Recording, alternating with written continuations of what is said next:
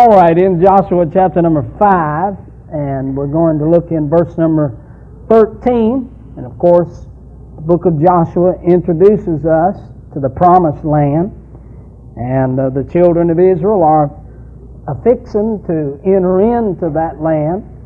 Moses has been gone, the Lord has taken him, and now Joshua is about to lead them over into the promised land. And just before they just before they begin their journey in the promised land, notice in verse number 13. And it came to pass when Joshua was by Jericho, that he lifted up his eyes and looked, and behold, there stood a man over against him, with his sword drawn in his hand. And Joshua went unto him and said unto him, Art thou for us or for our adversaries? I bet he thought that over after he got back to the house, don't you? Man, could you believe what I said to the Lord? Verse 14. And he said, Nay, but as the captain of the host of the Lord I am now come. Boy, Joshua realizes something here. And he fell on his face to the earth and did worship. And said unto him, What saith my Lord unto his servant? And the captain of the Lord's host said unto Joshua, Loose thy shoe from off thy foot, for the place whereon thou standest is holy ground. And Joshua did so. We've been trying to preach on worship this week, and I want to close out by preaching on this subject, the battle experience of worship. The battle experience of worship. We do know that in chapter number 6 that Israel is going to conquer the first city, a very great city, the oldest city they tell us, the city by the name of Jericho. And so Joshua is out near Jericho. They're on the other side now, and he's near Jericho, contemplating, thinking about, no doubt, what strategy that he's going to use to be able to bring this city down, to defeat it. And while he's out there just walking around musing this in his heart, behold, he sees a man. And it is here when he beholds him that he falls down and he enters into a worship experience. I believe this man to be none other than the Lord Jesus Christ, because there is no angel that would allow man to worship him. Jesus is the only one worthy of worship. He is a pre-incarnate appearance of Christ, a theophany or a Christophany, as he appears, as he did several times in the Old Testament. And so Joshua, just before this battle, he's got the battle on his mind and in his heart. And just before they engage in this battle, he sees the Lord Jesus and he enters into a worship experience. Now Joshua's leading the children of Israel into the promised land, but he's also taking them into enemy territory. It's going to be a war zone. As a matter of fact, it is a land in which they still fight. And there have probably been more wars fought on that piece of land than any other piece of land in the world. It is a place where they will learn the terms warfare, battle, and conquer. And when I think about the battle that they are going to enter into, I think the Scripture speaks much about the battles that you and I as Christians go through. And if you're downhearted tonight, I want to encourage you by saying that you are supposed to go through battles. We are supposed to have conflicts. Let me read a few verses that emphasize that. 1 Timothy chapter number 6 and verse 12, Paul said, I've fought a good fight. I've kept the faith. I thought about Ephesians chapter number 6. The Bible said, "Finally, my brethren, be strong in the Lord and the power of His might. Put on the whole armor of God, that you may be able to stand against the wiles of the devil. For we wrestle not against flesh and blood, but against principalities and powers, and against rulers of darkness of this world, against spiritual wickedness in high..." Sounds to me like there's a fight going on. "Wherefore take unto you the whole armor of God, that you may be able to withstand in the evil day, and having done all to stand, stand therefore, having your loins girt about with truth, and having on the breastplate of righteousness, and your feet shod with the preparation of the gospel of peace. Above all, taking the shield of faith, wherewith ye shall be able to quench all the fiery darts of the wicked, and take the helmet of salvation, the sword of the Spirit, which is the Word of God." We are in a battle.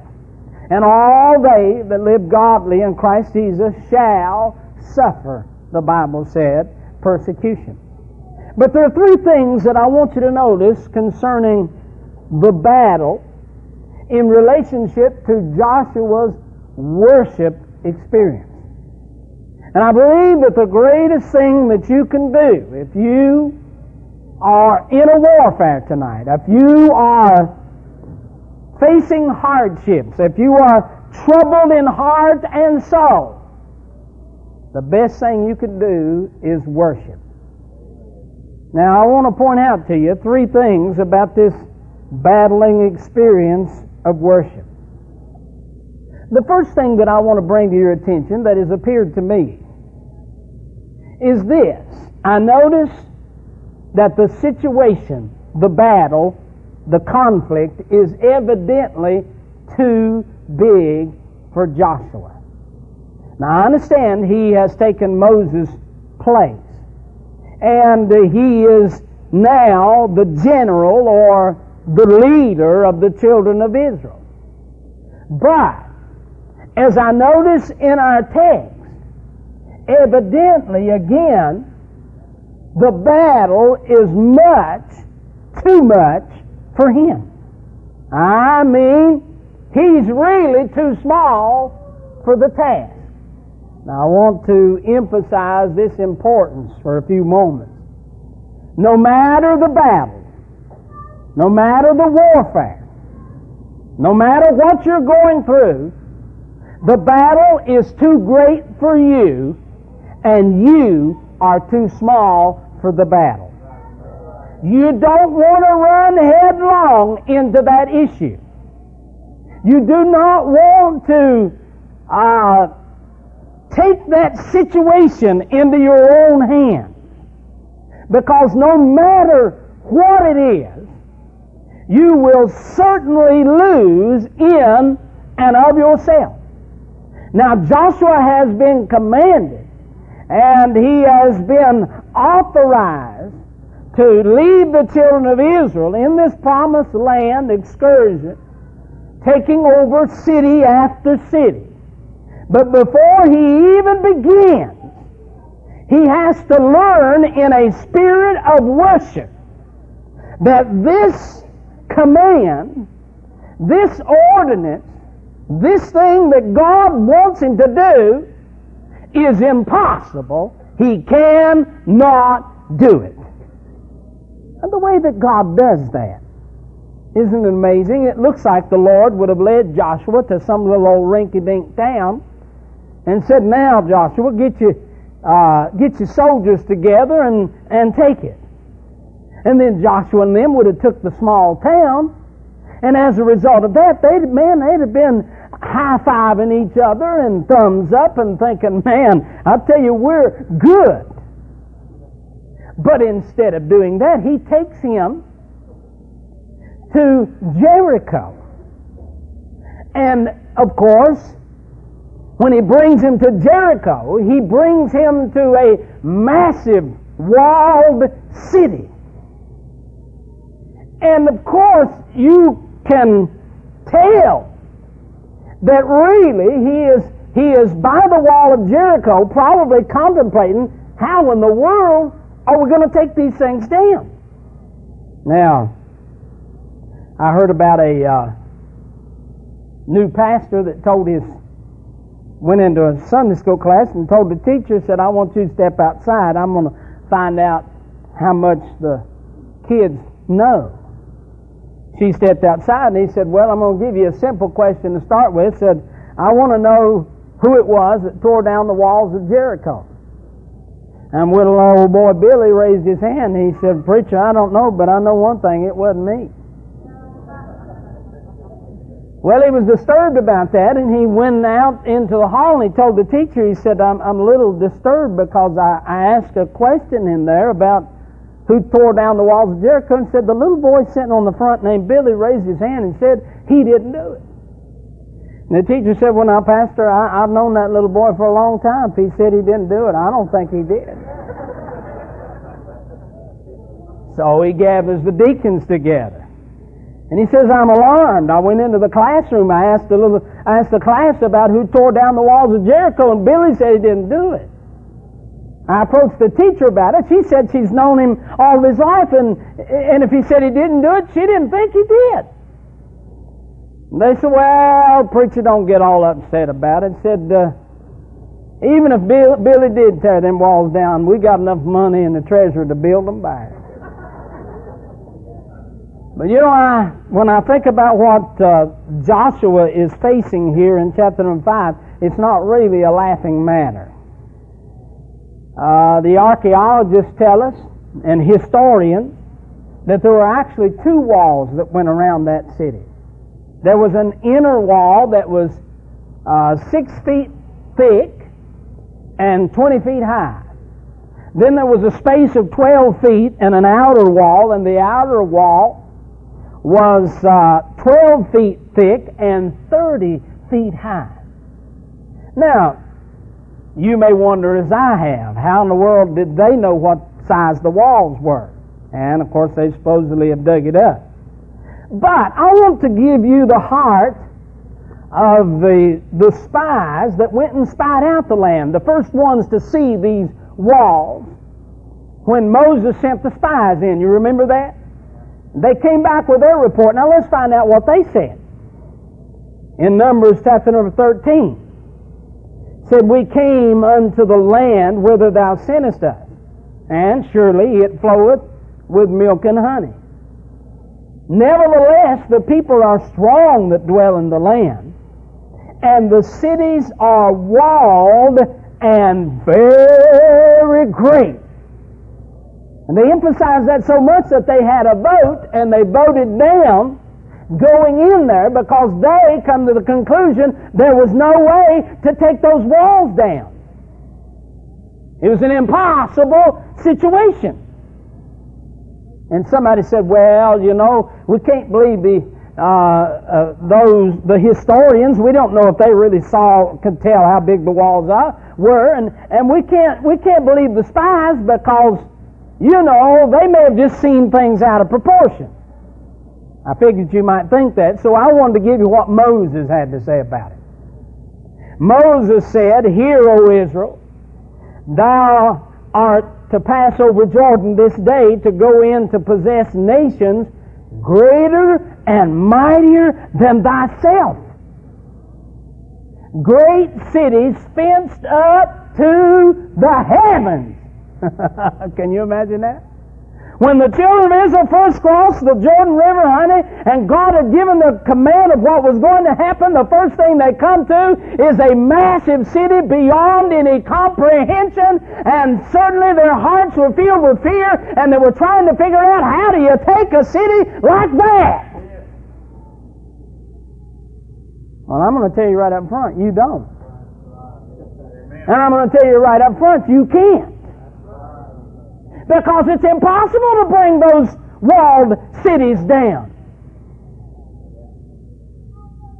Somebody said, well, if it is impossible, then why did God command them to do so?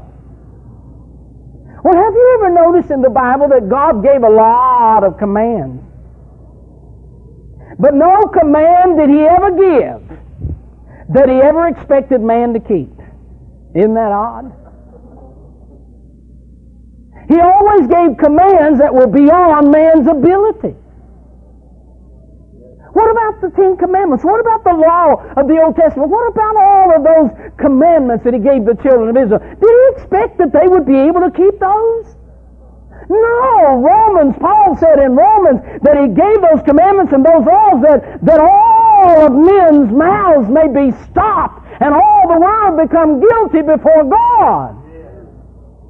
He gave all those commands so that every man might know that there was no way that he could measure up to the righteousness of God. And so therefore He had to look to another that was righteous. The Lord Jesus is the only one that ever kept all those commands. You know that's true in the New Testament also.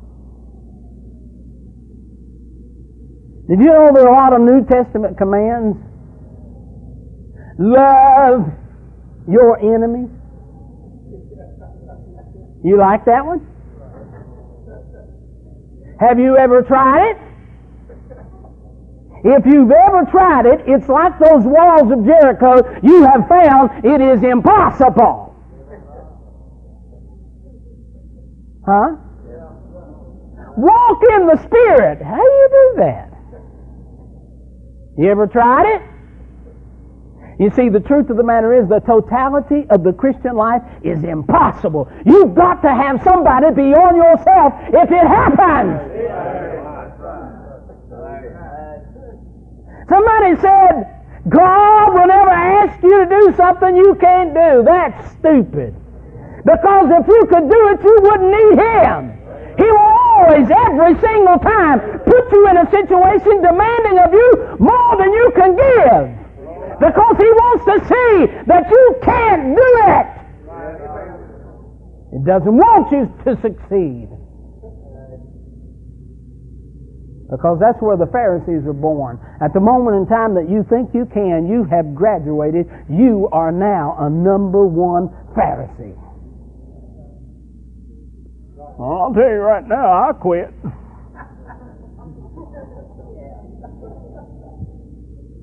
I'm faithful. And all heaven says, yak. Honey, the Christian life, as Paul said concerning the Lord Jesus Christ, he said, the life that I now live, I live by the faith of the Son of God who loved me and gave Himself for me. It is Christ in you.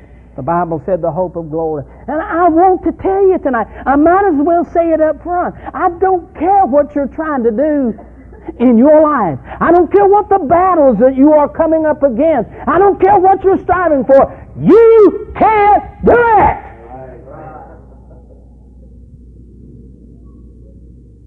The sooner the better.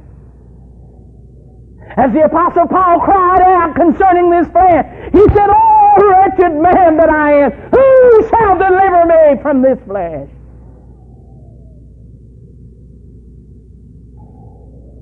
We are insufficient in and of ourselves to accomplish the task. And this is the first thing that he learns in this atmosphere of worship. As he comes into the presence of one that is greater than he realizes as he has to turn the reins over that evidently he just can't do it. Does it offend you that Jesus is bigger than you are? Does that upset you? See, honey, He gave you them young'uns so you could learn you can't raise young'uns.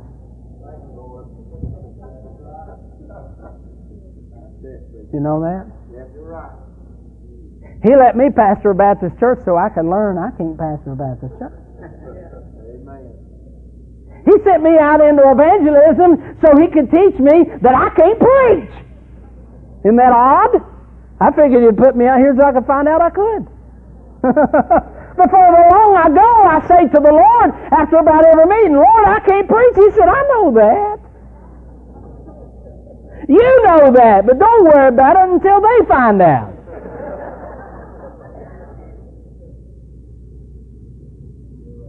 Joshua cannot take these walls. The children of Israel cannot take these walls. We cannot do this. You are hopeless. You are helpless. You just can't do it. That's all there is to it.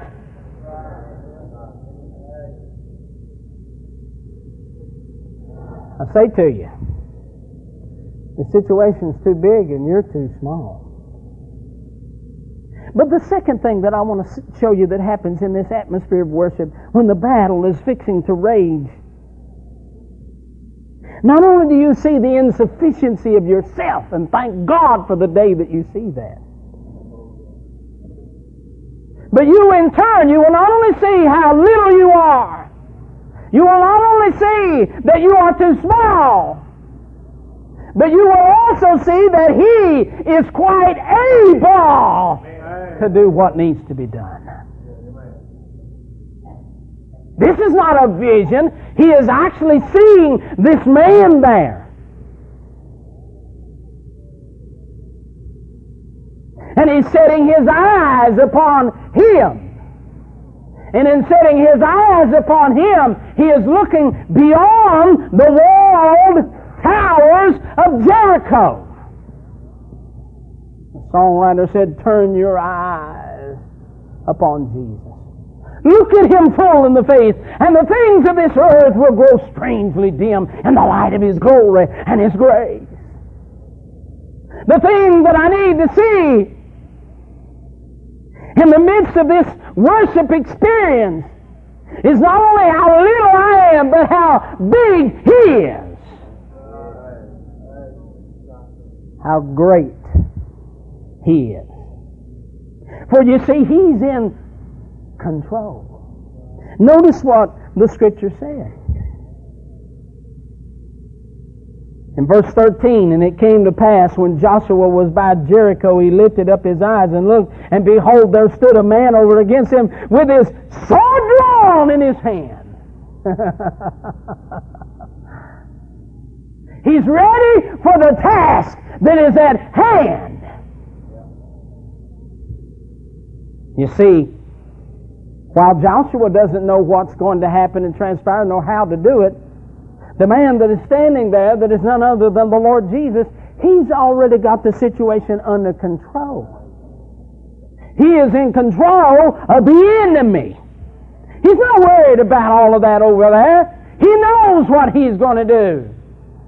Has His sword drawn. You see, it's amazing how He appears to us according to how we need Him. He is not only the Lamb, but He is our Lion to defeat our enemy. And while you cannot, He can. You understand that? That's the good news. I've spent 15 minutes to tell you how weak and low down and incapable and insufficient you are. But I want to take a minute to tell you He is able. Whatever the situation, He is able.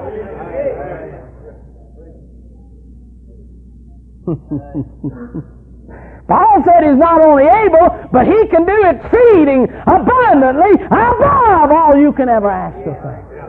He can move into your situation. And I'm going to tell you, whatever that situation is, He's more than enough for it.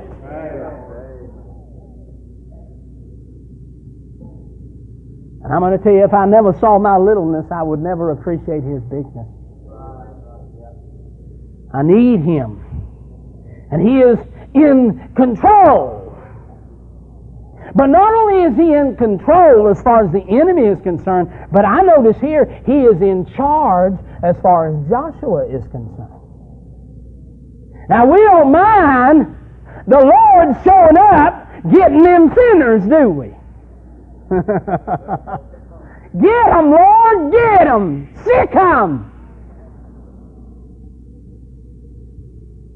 But He's not here just to get them sinners. He's here to take charge as far as the saints are concerned.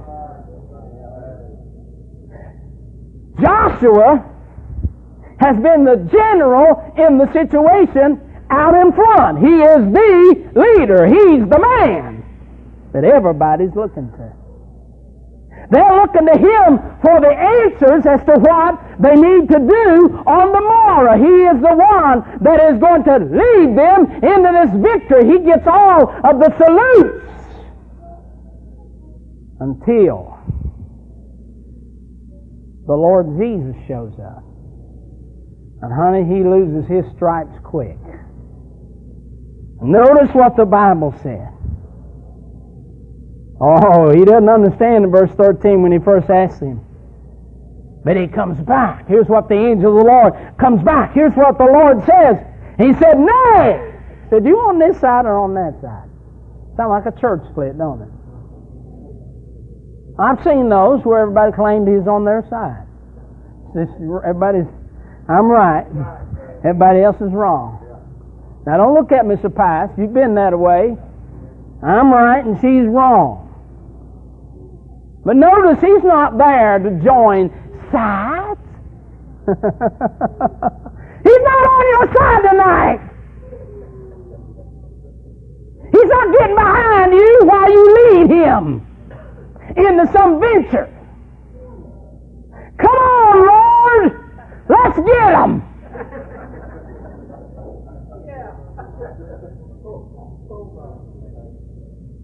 Honey, He is in your life.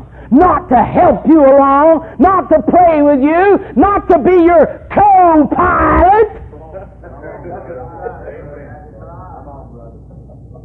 He is in your life. He has shown up to take over. You salute Him from now on. You even bow to Him. Joshua said, "Excuse me, Lord."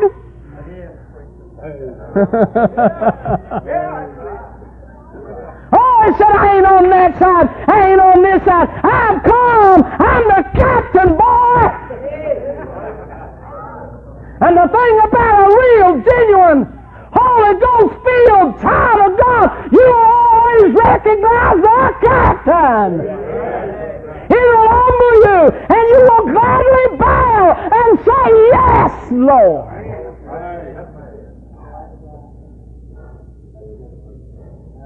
Look what he said.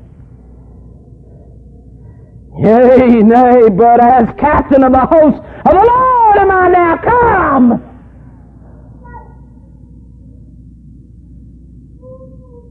Joshua, but I don't mean to hurt your feelings, but I can't let you lead this one. This job's bigger than you can handle. Have you ever come to that conclusion in your life? This job's bigger than you can handle. Boy, I have. So many times I've found out it's bigger than I can handle. Joshua, you can't do it, boy. Not this. You just can't do it. So I've come to take this situation over. Oh, it'd be a blessed day if you'd let Him take charge of your life and take that situation over. Oh, listen. He is on the scene. And I notice that Joshua does. He surrenders the situation to Him. And Joshua fell on his face to the earth and did worship. He said, "I ain't got time to fight, I got to worship." I think that's a pretty good advice. You need to lay your sword down. You don't need one nohow. He's got one. You need to forget about trying to win this war. You need to worship. If you'll worship, He'll take care of the war. He'll win the battle in your life if you ever get plugged into who He is. Bow on His feet. Just hang around down there until you know He's taken control of your situation. Oh, and you can rise up with blessed assurance, knowing that everything's all right. He surrenders the situation. He fell on his face to the earth, and he did worship, and said unto him, "What saith my Lord unto his general?" No. His servant. Oh boy. In worship how we recognize His greatness and how blessed it is. It's just as if He's saying, oh God, I'm sure glad you showed up. I didn't know what to do to start with. Oh, I'm more than happy to let you have this situation.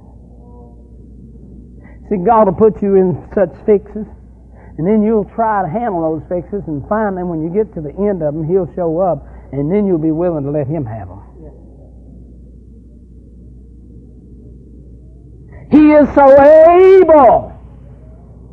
He surrenders the situation. He surrenders his standing as he bows before Him. He even surrenders his shoes. Honey, Joshua's good.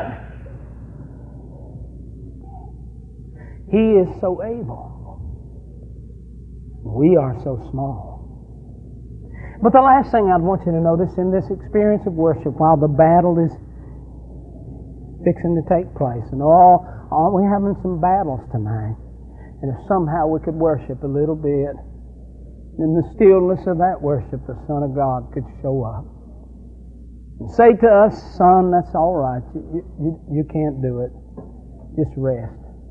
And I'll do it. I'll do it.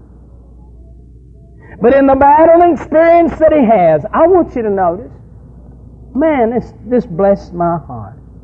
Not only is this situation impossible, too big, not only is Joshua so small he can't handle the situation, not only is Jesus so great that He can do anything, but did you notice how that when it all ends up, the job is just so simple? Man! I mean, they're going to march in against this huge city. Now, what would be your plans on taking the city down? Now, just a moment. Now, just think with me a moment. If you were a general and you had a huge, massive wall to take down, how would you bring it down?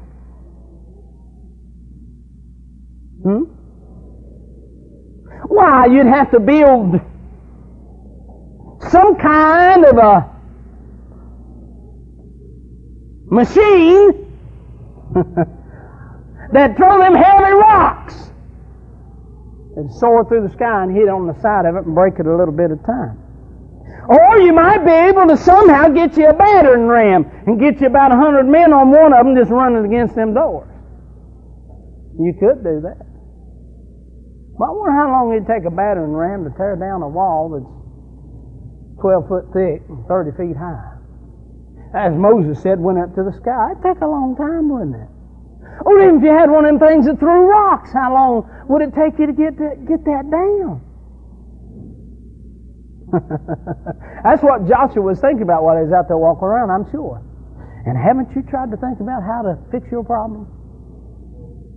Have you been working on it? Huh? If your dam's breaking, you're getting a leak here and a leak here and a leak here and a leak here, are you trying to patch it up?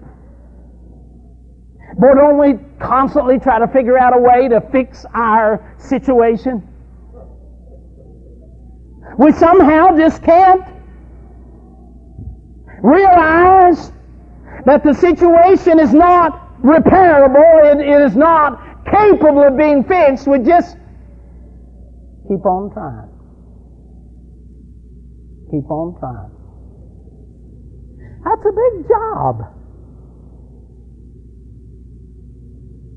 But did you notice how them walls came down? The chief said, here's what I want you to do. The boys, we're going to keep it simple. Oh, your pastor said last night, and I say to you again tonight, the Christian life is simple. You just got to let Him be in charge. And He knows how to do it without a lot of effort. Huh? He said, here's the way you do it. You just take my ark, put it out in front, get them priests out there carrying it, and let the people fall in behind and walk around that city wall one time for one day. Do that 6 days in a row. Then on the seventh day, you line up and you go around it 7 times.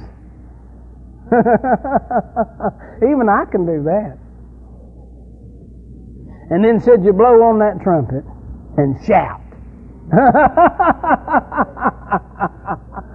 Honey, I don't mind that kind of service. Just run around that thing about 13 times, blow your whistle and say, whoa! That almost makes it fun. That takes the stress out of it, doesn't it? Listen, really, the situations you're going through are real. Now, you don't want to hear this because you know, you've been able to complain. We all like to do that. I do too. But I got a secret for you. What you're going through is real simple. If you get it in the right hands. And I'm going to tell you something else. Smart as you are, you'd have never thought of it. Huh? You'd had all them soldiers out there training, making all them weapons and all that other stuff. It'd have took you 1.5 years to even got started.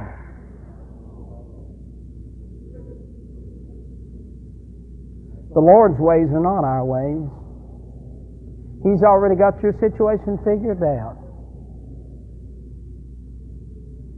He knows how to bring those walls down. He knows how to take charge in your situation. He can do it, and only He can do it. But thank God He's able to do it. He just got simple words and simple ways. And while Jesus said, without me, you can do nothing. That's why He often asked Simon and them other boys who were trained fishermen. You don't want to ask a fisherman that's been out in the drizzle all day on that boat, looking stupid, you know, when everybody's driving by.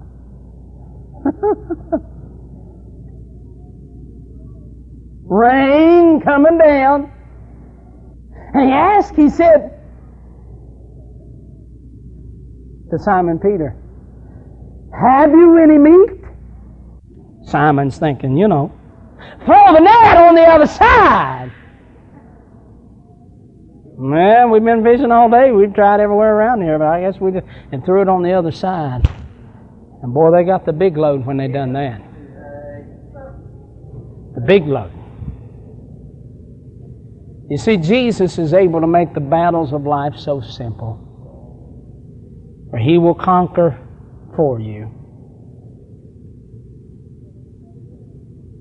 Let me close with these 2 thoughts. Moses, who was trained in all the wisdom and skill of the land of Egypt, the Bible said he supposed that God would use him because of that to lead the children of Israel out. And he tried to do it, didn't he, when he killed that Egyptian. But oh, did he flop. Why, he said, I can do it. I know I can do it. I've been trained to do it. And I know I'm the only one that God can let do it. And the Lord wouldn't even help him. He flunked big time. He went off on the backside of the desert there on that mountain for 40 years. Out there all by himself, them sheep. And God came to him one day and said, now, I want you to go down into Egypt and bring my people out. I tell you, he was so sick of the I can of those first 40 years when he thought that he could, that he just tried to forget every bit of it, and he said, Lord, I can't. And he really believed that he couldn't. He moved from the I can to the I can't. And God said to him, Moses, it's not in the I can and I can't, but I want you to go in the I am. It'll get the job done. And honey, it's not in the I can or I can't tonight. It's in the I am. He can do what needs to be done in our lives. I remember hearing an old preacher, one of my favorite preachers, who since went to be with the Lord. I remember him talking about being in a meeting in a certain area. And he said he noticed that one of the ladies there was really having a hard time in that meeting. Something wrong with her, elderly lady. So he went one day, during the day, went by to visit him and the preacher. And he said to her, "Sister, why don't you come to meeting tonight?" She said, "Well, Brother Joe, I've been meeting every night. You've seen me there." He said, "Well, I know you've been there physically," but he said, "Honey, your heart's been somewhere else, and I want to know what's wrong." And he said she broke down, began to cry, and she said, "Brother Joe, it's my boy." Said, "I've prayed for him and tried to raise him right," and said, "Now he's out in sin, drinking, carousing around into wickedness," and said, "It's about to kill me." He said, "Well, now, sister, there's not a lot you can do about that, but said we can get down here and talk to the Lord about it." Got her by the hand, said they went down, that dear old sister, into the floor, and said they began to pray. He said about halfway through the prayer, he realized that she had got a hold of the Lord. Said she got that voice back as she began to say, "Well, praise the Lord. Hallelujah." Said she got up out of the floor and began to walk around that living room shouting, praising God. Come back to meeting, all the rest of that meeting. Said she was back to her old self, the handkerchief out and shouting, running out. She had run into the Lord and found out He was in charge. He said he left that meeting. A couple of years later, he came back through there and he stopped by an old country store talking to a fellow there that went to the church, and he said to him, "How's the church doing?" He says, "Doing great." And asked him about some of the people, and then he asked him about that dear sister. Said, "How's she doing?" Said, "Oh, Joe, she's doing fine, getting old, but she's at church every service, just shouting the roof down, praising God." He said, "Well, how about that boy that was giving her so much trouble?" "Oh," he said, "Joe, hadn't you heard?" He said, "No." Said, "About a year after you come through here," said, "that old boy staggered in the church one Sunday morning and got born again." Said he's the biggest preacher now in 2 or 3 counties. God set him on fire and used him. He said, "Mama had to find out that there's a captain who takes charge in the troubled times." I'm glad we can worship when the battle's on. When the battle's raging, I'm glad He'll show up. Let us know that He can handle it. Let's stand and bow our heads. Lord, we don't know what the hearts are going through here tonight. But would You help us to worship in the midst of our battles, so that we've already found out we can't. We've miserably tried. We've looked the walls round and round, and Lord, they're just too big. But would You show up as our captain, so that we can find ourselves at Your feet, under Your command and Your charge, resting everything in Your care, and then just watch those walls come down and shout about it.